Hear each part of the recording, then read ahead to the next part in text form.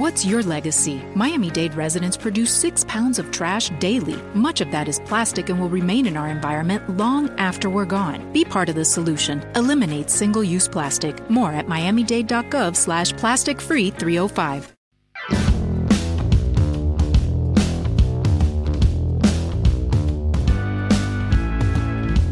Welcome back, everybody. This is Rams Up, your favorite LA Rams podcast. You can also follow us on YouTube. Our YouTube handle is at LA Rams Up. Hey, we're not insiders here. We're just Rams fans that love talking about our LA Rams.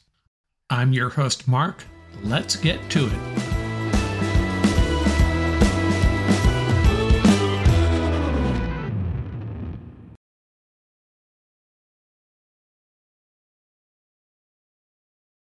Welcome back, Ram fans. Episode 206 of Rams Up. I hope you caught episode 205. Had a really nice discussion with Paul Walia. Class was in session. Paul took the time to explain gaps and defensive techniques to a level I've never gone before. If you want to learn more about all of that stuff, check out episode 205, preferably on the YouTube channel. We have a lot of good graphics there for you. We're going to get back to our player focuses this episode. Coming up after this opening segment, we'll talk about a couple of inside linebackers we may have been dismissing a little bit. So we're going to revisit how these two guys fit in with the 2023 LA Rams. And coming up at the end, another episode of Who's Pumped, Who's Pissed, Who's Perplexed, one of my favorite segments, taking the pulse of NFL fan bases. Some Ram ruminations to get through. Kevin Demoff stating that the Rams didn't ask Stafford to rework his contract. The Rams didn't try to trade Stafford, although teams did reach out to them. So there you go, Mike Lombardi. There you go, Colin Cowherd, and a slew of other guys that were all over these non-stories. Hey, thanks for participating. Aaron Donald, the 7th straight 99 rating on NFL Madden. I know it's just a game, but still nice to see a Ram setting a new record. Yeah, that's a new record. 7 straight 99 ratings. Not sure why it's not 100, to be honest with you. What would Aaron Donald have to do to rate a 100? If it's not AD, it ain't ever going to happen. Saw this stat as well, courtesy of Jay Fowler of ESPN. AD has faced 1,797 double teams since 2017, 152 more than the next defensive player, and yet he still leads all defensive tackles in that time frame as far as pass rush win rate, 26%. Let's go back to those Madden ratings real briefly. Cooper Kupp checking in with a 96. That's a little bit ahead of the likes of Jamar Chase and DeAndre Hopkins. Hopkins still at 93. I question that. Justin Jefferson at 99. Tyreek Hill 98. Devontae Adams 97. Stephon Diggs 96, along with Kupp at 96. I would argue Kupp belongs up there with Tyreek Hill at 98 at worst. That's all I'm going to say about that. Pete Schrager had a sit down with ex-Ram scouting coordinator Brad Holmes. Question 1, who was the one guy that you wanted to draft, that you pounded the table for? He was your guy, and he thought about it for a minute, and then he came back with John Johnson, the safety out of Boston College. Holmes saying it was a point in the draft where everybody was kind of hemming and hawing. What do we do here? Not a real exciting board at that point, but John Johnson was there. He turned to Wade Phillips and said, "John Johnson's a starter." And Wade Phillips responded, and I paraphrase, "A starter? I'll take a starter." And John Johnson was the pick. And Holmes also had a nice story about visiting the University of Pittsburgh to check in on defensive tackle Aaron Donald. I can't do it justice here. Dig up that interview. Schrager with Brad Holmes talking about Holmes checking in on Aaron Donald. Nice little story. Hey, the Rams added to their tight end room, signing former CFL tight end Nikola Kalanick. Hopefully I'm getting that right. 6'4", 245 pounds, out of York University in Toronto, drafted in 2019 by the Hamilton Tiger Cats in the second round. Played 2 seasons in the CFL, 23 catches for 192 yards and 2 touchdowns. 26 years old, spent last season with the Colts, earned a promotion from the practice squad, was on the active roster briefly, played in 7 games with 2 starts. His only stat was a kickoff return for 15 yards, 47 snaps on offense, 42 on special teams. Colts waived Kalanick back in May. Maybe we'll do a player focus on him in the coming weeks, get to know him a little bit. I have no idea if he has a shot at making this roster. 5 tight ends in the room now: Tyler Higbee, Davis Allen, Bryson Hopkins, Hunter Long, and Christian Sims. And now the new Canadian as well. CBS Sports had a list of the best free agent signings ever for each NFL team, and I like to make my assessment before I read the article. How would I answer that question? Adam Timmerman, key addition, helped the Rams win a Super Bowl. Andrew Whitworth, same thing, another offensive lineman that helped the Rams win a Super Bowl. How about Jeff Wilkins? Kind of a boring pick, a kicker, but the Rams stole him from a divisional rival, and he is now their all-time leader in points. Those would be my 3. Adam Timmerman, a bit of a contrarian pick. A lot of people wouldn't call his name out. And don't forget, Jalen Ramsey and Marshall Faulk were both acquired via trade. They'd certainly be atop of this list as well. But they picked Kurt Warner. And, you know, if you're going to talk about street free agents, guys like London Fletcher and Kurt Warner, I think that's a little bit of a cop-out. Can't argue with it if that's where you're going to go with this. Kurt Warner, the best free agent signing ever. Yeah, okay, I get it. But that wasn't how I was approaching the question. We'll be back in a second. Our player focus series continues. 2 inside linebackers we've probably sort of kind of forgotten about.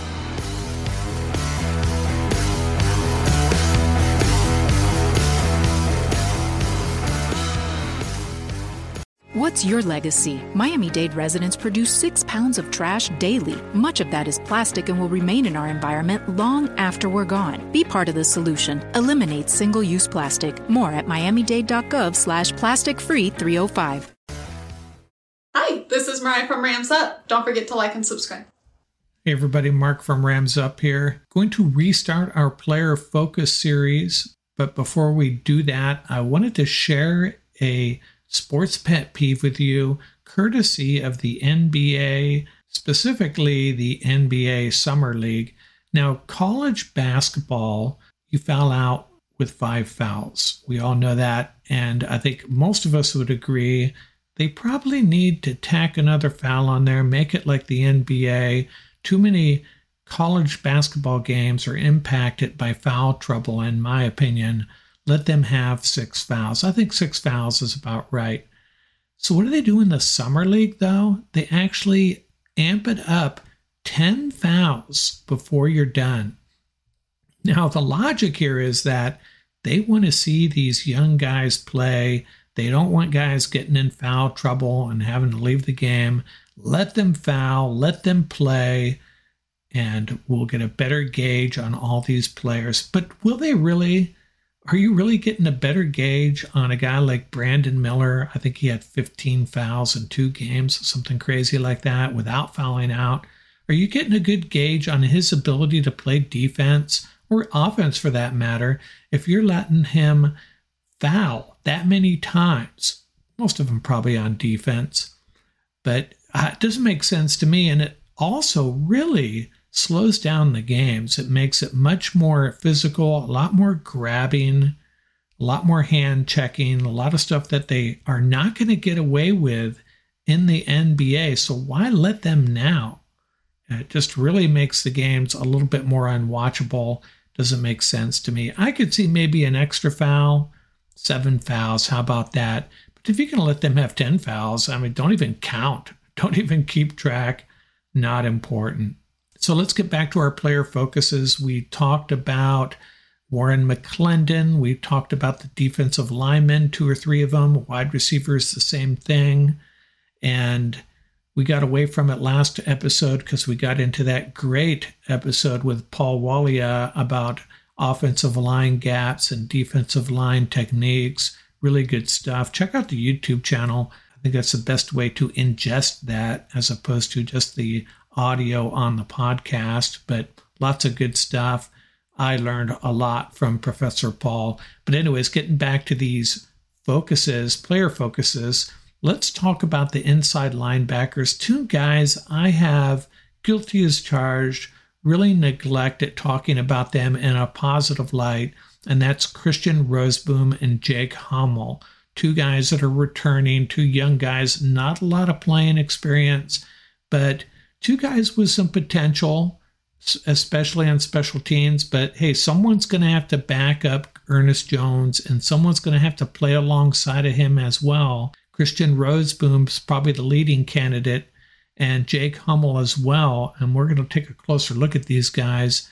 We've already talked a lot about the rookies, and there's 4 undrafted inside linebackers, guys that are candidates to make this team. DeAndre Square, Jaden Woodby, and Kalichi Anyalabechi. But we're going to talk about Rozeboom and Hummel because I don't think we've really had a chance to get to know these guys that well. So let's do that right now. Now, Rozeboom, entering his 3rd year, came out at South Dakota State, 6'2", 230, joined the Rams as an undrafted free agent. Some thought he might go late 7th round maybe, but he did not get drafted. The Rams waived him and then added him to the practice squad, waived him again prior to the 2021 season. The Chiefs picked him up. He played in 1 game for Kansas City, and then in 2021, they placed him on the practice squad. Rams signed him back onto their practice squad, and he's been with them ever since, back and forth between the Chiefs and Rams, kind of reminiscent of what happened with Kendall Blanton. Rams and Chiefs maybe just like the same types of players. So in 2022, he played in all 17 games, only 7 on defense, but he had 373 snaps on special teams. So he's clearly a favorite of the Rams special teams staff. Let's go back and look at his draft profile. Well, be honest, there's not a lot of information on him. He was called the tackling machine, left South Dakota State with a school record 475 tackles. He's a 3-time All-Missouri Valley Football Conference first-teamer. Profiler said he could play off the edge and has the versatility to stop the run and cover receivers. The one play I remember from Rozeboom is that onside kick against Green Bay. The Rams were down by 8, about 20 seconds left. This is 2021. Rams tried the onside kick, and the Packers pretty much had it covered, but the play wasn't over. Darnell Savage of the Packers is heading towards the scrum. Rozeboom comes flying over the top and nails Savage. Savage had let his guard down. Now, you got to remember, Rozeboom is a guy that's trying to make his mark in the NFL, trying to stick on a roster, and Savage just let his guard down. Now, at that point in the game, yeah, maybe a little uncalled for. If I'm on the other side, if someone did that to the Rams, I'd be pretty PO'd probably, but I don't think it was a dirty play. The announcers were biting their tongue, I think, on that one, but that's Christian Rozeboom making his mark with the Rams. Solid special teams player, a guy that could play alongside Ernest Jones. He'll be fighting for that job for sure, but it's going to be really competitive. Hummel entering his 2nd year out of Iowa State, 6'1", 235. He was a teammate of Brock Purdy. He was a 3-star prospect coming out of Dowling Catholic High School. Was a backup for 3 years at Iowa State and then started for 2 years. His junior year started all 12 games, honorable mention all Big 12. Senior year, honorable mention once again, had 80 tackles, 5.5 for a loss. His NFL draft profile, 5.68 grade on NFL.com. They called him fast, quick, and explosive. That was mainly based on his testing on his pro day at Iowa State. Played very consistently throughout his college career. A couple profilers saw him as a viable 3-down backup at linebacker as opposed to a special teams guy, but he can play special teams. If there was a knock on him, it's that he lacks instinctiveness, has trouble recognizing plays, and maybe struggles dealing with blockers, unsure on whether to take them on or try to slip them.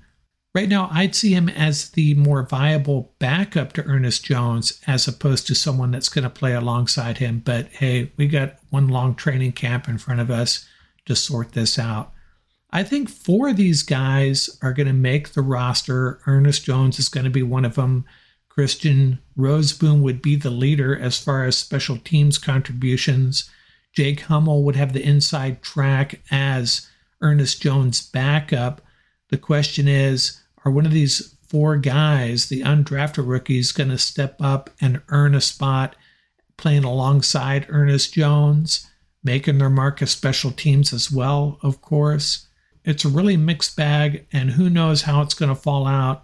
But don't discount Rozeboom and Hummel, and I have probably been guilty of that over the last month or so. Both these guys will probably end up on the roster and then pick one of these other guys, Smenda, Square, Woodby, and Anya Lebechi. But hey, maybe one of them will surprise us and Rozeboom and Hummel's jobs will be at risk.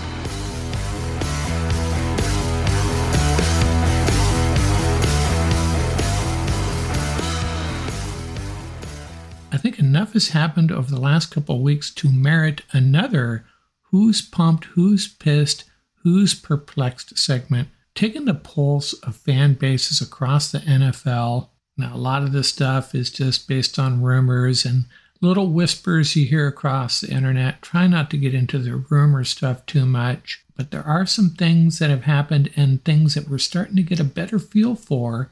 And I'm going to start with the pumped fan bases, and this is just a little warm fuzzy I have about the Green Bay Packers and Jordan Love.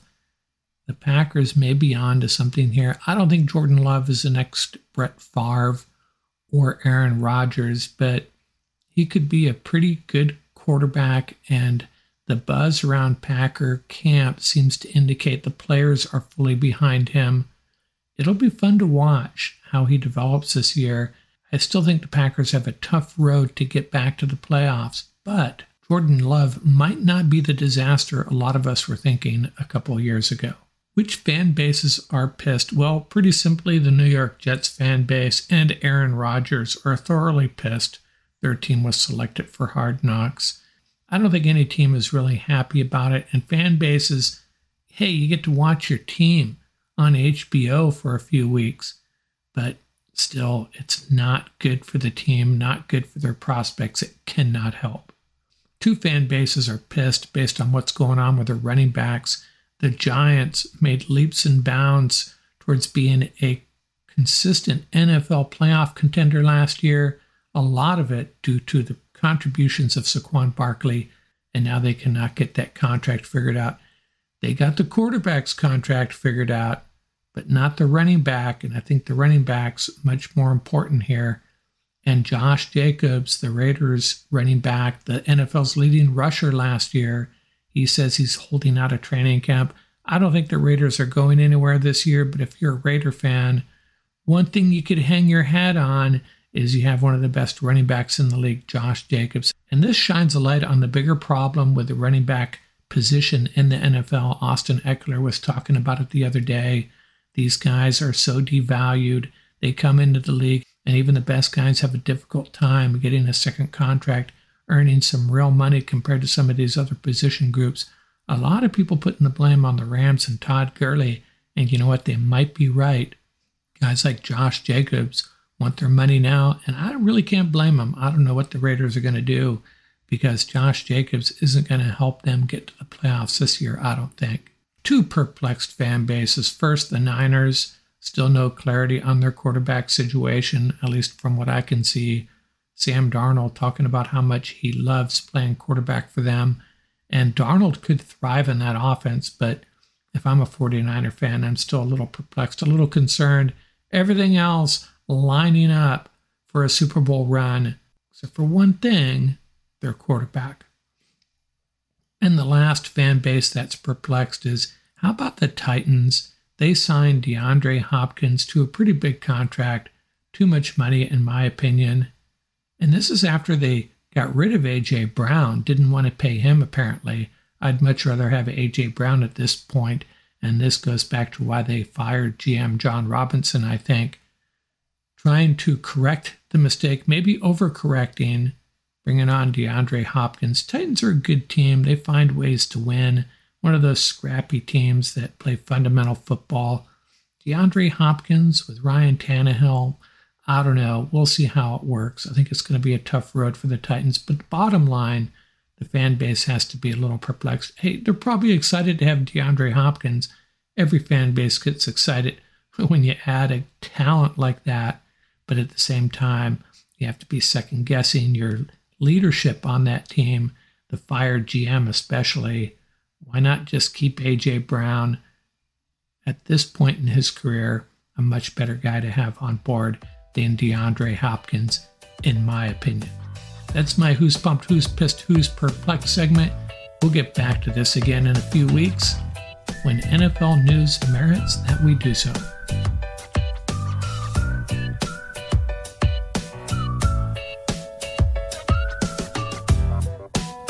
That's going to do it for this episode. Remember, you can reach us at ramsuppodcast@gmail.com.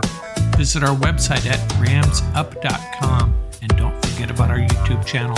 Our handle is at laramsup.com. Until next time, keep the horns up, stay safe, and have fun out there. Music courtesy of the YouTube audio library. Tracks featuring Bar Crawl by Track Tribe. Buckeye Bonsai by Vans in Japan, and Crimson Fly by Hummel.